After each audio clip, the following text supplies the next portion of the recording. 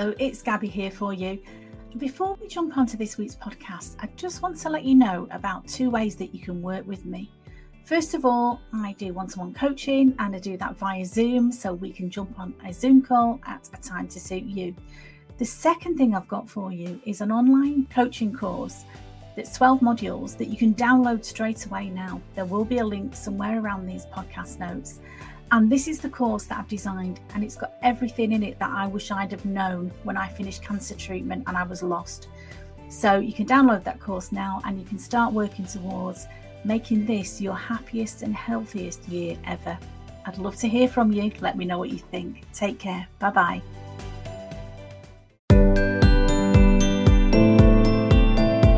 Hello there, it's Gabby here from Confidence After Cancer, and I hope this finds you well. In this week's podcast, I've got a bit of a serious topic that I want to talk about. One of the things that people struggle with after cancer treatment ends is the fear of recurrence. And so I've got some information that I want to share with you today. Not that's going to take that fear away, but it's going to help you. For me, information is power. So the more you know about stuff, the more you can empower yourself to make some wise choices. So I'm going to talk to you today about prevention. What can you do? Take some power into your own hands. Some things we can't control, some things that we can control. So the things that we can control, let's think about those. Cancer prevention might sound a bit ironic, after a cancer diagnosis, but this is all about thinking about recurrence, which is a common topic of fear. So what I'm going to talk today about is what are carcinogens? What are toxins? Why are they so bad for us? What's wrong with them? What's wrong maybe with the way that we're living? And then I'm going to tell you 5 top things that you can avoid or just to be mindful of and make some wiser choices. So how would that sound? Okay, so one research study from the University of Massachusetts concluded that as many as 35% of all cancers are driven by environmental toxins. And that's quite a worrying statistic, isn't it? But what it's saying is, we can't all pinpoint where our cancer came from. But generally, there's a lot of studies, and I'm going to put some links in the show notes below this podcast. So if you're interested in the science, you can find out more about what the scientists are saying and what they're learning about where cancers come from. But there's a recurring theme here that toxins, chemicals that are in our environment are related to some types of cancer. Some of these toxins may be coming from the workplace, they may be coming from, the air around us, they may be coming from pollution in the roads, but some of those chemicals come from things in our homes. And that's really what I want to talk about today, because I think if you're mindful of this and you've got some information about this, you can make some wiser choices. Okay, and canceractive.com, and I'll put a link to their website. That's another really good website. They say environmental toxins are a modern plague, and cancer, especially hormone-driven cancer, is the resultant epidemic. And if you think about the way we're living now, we've almost become to accept that 1 in 2 people in their lifetime are going to get cancer, as if that's a natural thing. And I don't believe it is. I think there's a lot we can do personally. There's a lot of power we can take into our own hands. And one of them, for me, I'm very, very mindful now of toxins. Do I live in a bubble? Am I perfect? No, absolutely not. But there are certain things that I do every day that have become my habits, and I'm going to share those with you. So what is a carcinogen? Well, basically, it's any type of agent or substance that is known to cause cancer. And other studies have shown that up to 90% of cancer is environment and lifestyle related. That constant exposure to chemicals may disrupt your hormones, and it may increase your breast cancer risk. So our homes are the place where we spend the most time. So what can we do to make our homes safe? We cannot control everything in the environment. We know that. But what we can control is what comes into our homes.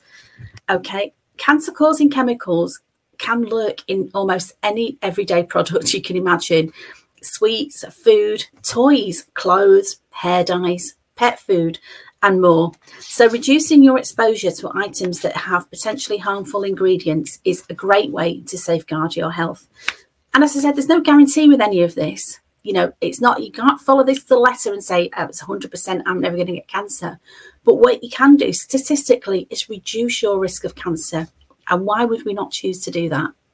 there's a lot of information out there, and it might seem like a daunting task when you're making choices or when you're out shopping.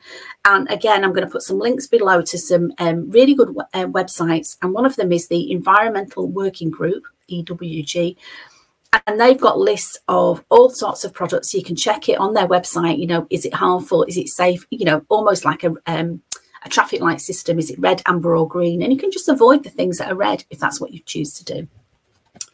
So the first thing I'm going to talk about is toxic forever chemicals, as they're known. The highly toxic forever chemicals, or also known as PFAs, can be found in a wide and vast array of consumer products and industrial applications. Even very low doses of PFAs in drinking water have been linked to an increased risk of testicular and kidney cancer, in addition to other health harms. And when you think about it, these are everywhere. So avoid anything that is stain or wrinkle or water resistant. You know, sometimes people will say, oh, we can come and put a coating on your soft furnishings to make them less stain resistant. Well, yeah, that's helpful to reduce stains, but what's in those chemicals? And that's if you're sitting in your sofa or your settee every day and you're ingesting those chemicals, what are they doing to you? I'm not saying you shouldn't do it. I'm just saying be mindful of the choices that you make it. The other thing that they lurk in as well is non-stick pans, stain-resistant upholstery, I've just said, spill-proof children's products and toys. So a lot of these things are in children's clothes, rainproof outerwear, you know, the things to make them waterproof. And also, this was a real one for me, long-lasting cosmetics. I don't need a lipstick that stays on all day. I'm quite happy to be able to reapply my lipstick. It's not a showstopper for me. But think about those long-lasting lipsticks that, they are quite common. They're everywhere. And people think, oh, that's a good thing. I put my lipstick on in the morning. I don't have to reapply it. But those chemicals, what's in them? It's just something to be mindful of. I'm not here to tell you what you should do and what not to do. I'm saying just be mindful of the choices that you're making and how would it feel to make wiser choices, safer choices for you. The next area that you can look at is contaminants in your tap water. What is in your drinking water? And depending on which part of the world you're in, this water quality, it varies so much. Yours may be contaminated with contaminants linked to cancer, including nitrates, arsenic, PFAs, and uranium.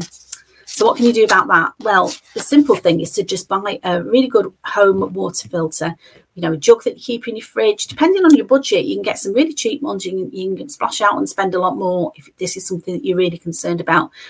But a water filter is always a good thing to do. We all know I bang on all the time about hydration, because that was one of the big things that came out of my nutritional healing training that I did.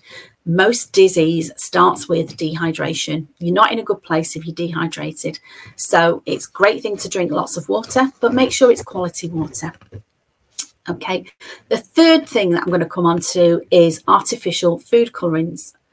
And so 2 in 5 food products, according to the research, contains artificial colouring chemicals that could possibly harm your health. Red 3, I'd never heard of this, but it has been linked to cancer. But it's allowed in thousands of foods marketed to children. The brightly coloured sweets, the brightly coloured things.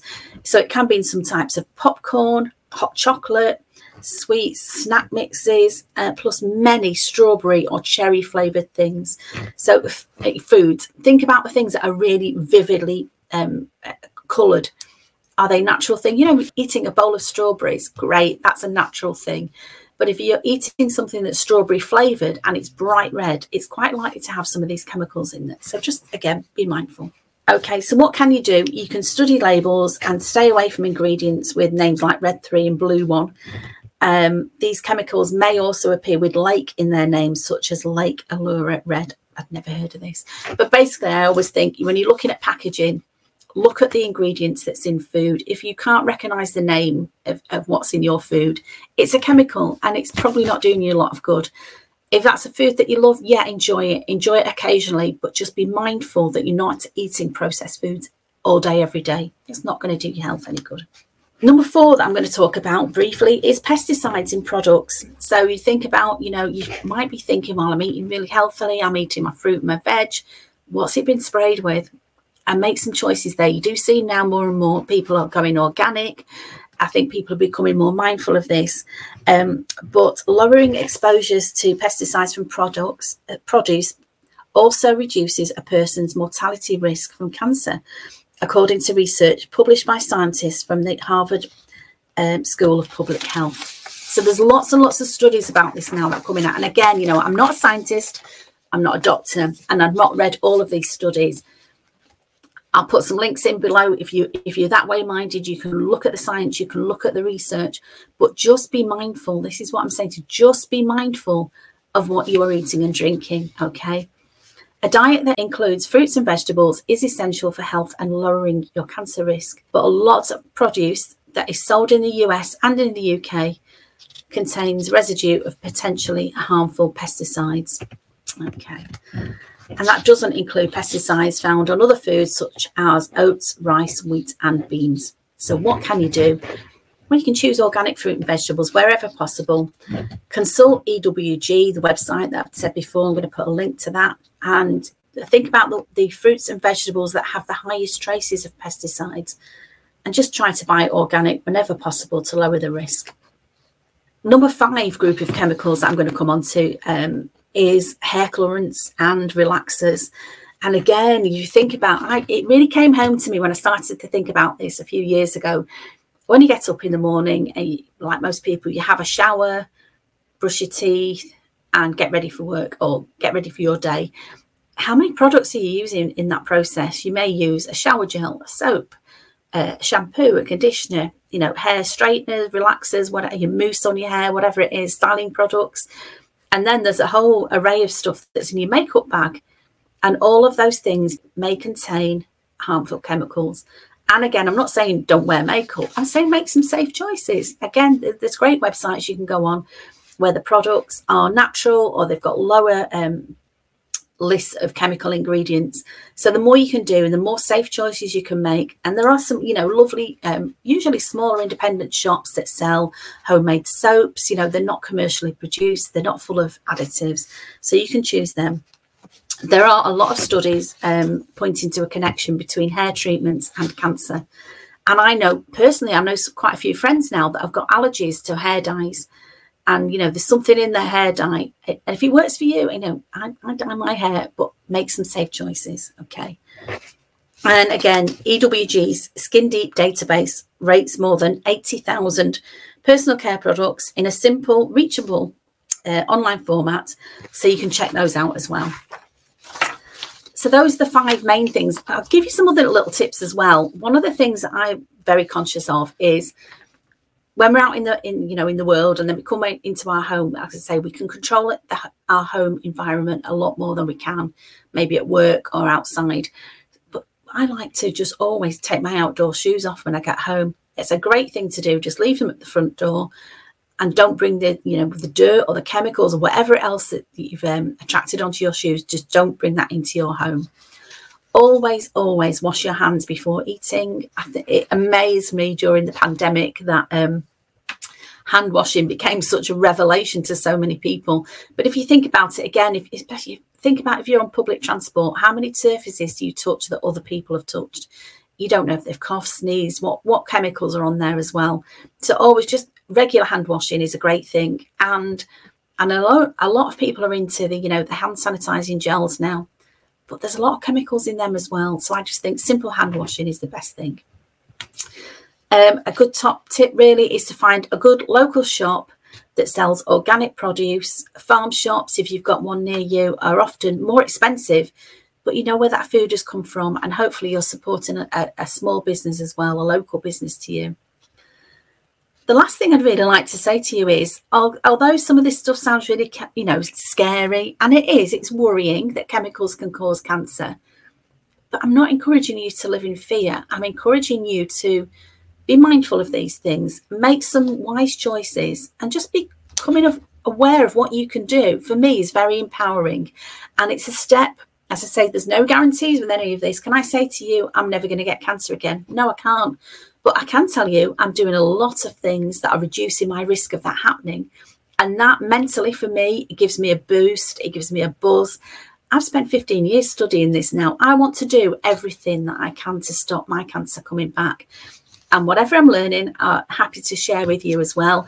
I've now got a guide to everything that I've just been talking about. You can download it from my website. I'll put a link in the show notes below. I've also got a number of useful websites that have got a lot of scientific research if you want to get into that, and some general lifestyle advice for you. The more you can research this, the more you can keep yourself safe. Don't become paranoid. Don't live in fear, but keep yourself safe. Keep yourself sane, keep smiling. Thank you so much for listening to me. It's always good to hear from you. Pop me a message if you've got any questions, and I'll speak to you very soon. Thank you so much. Bye-bye.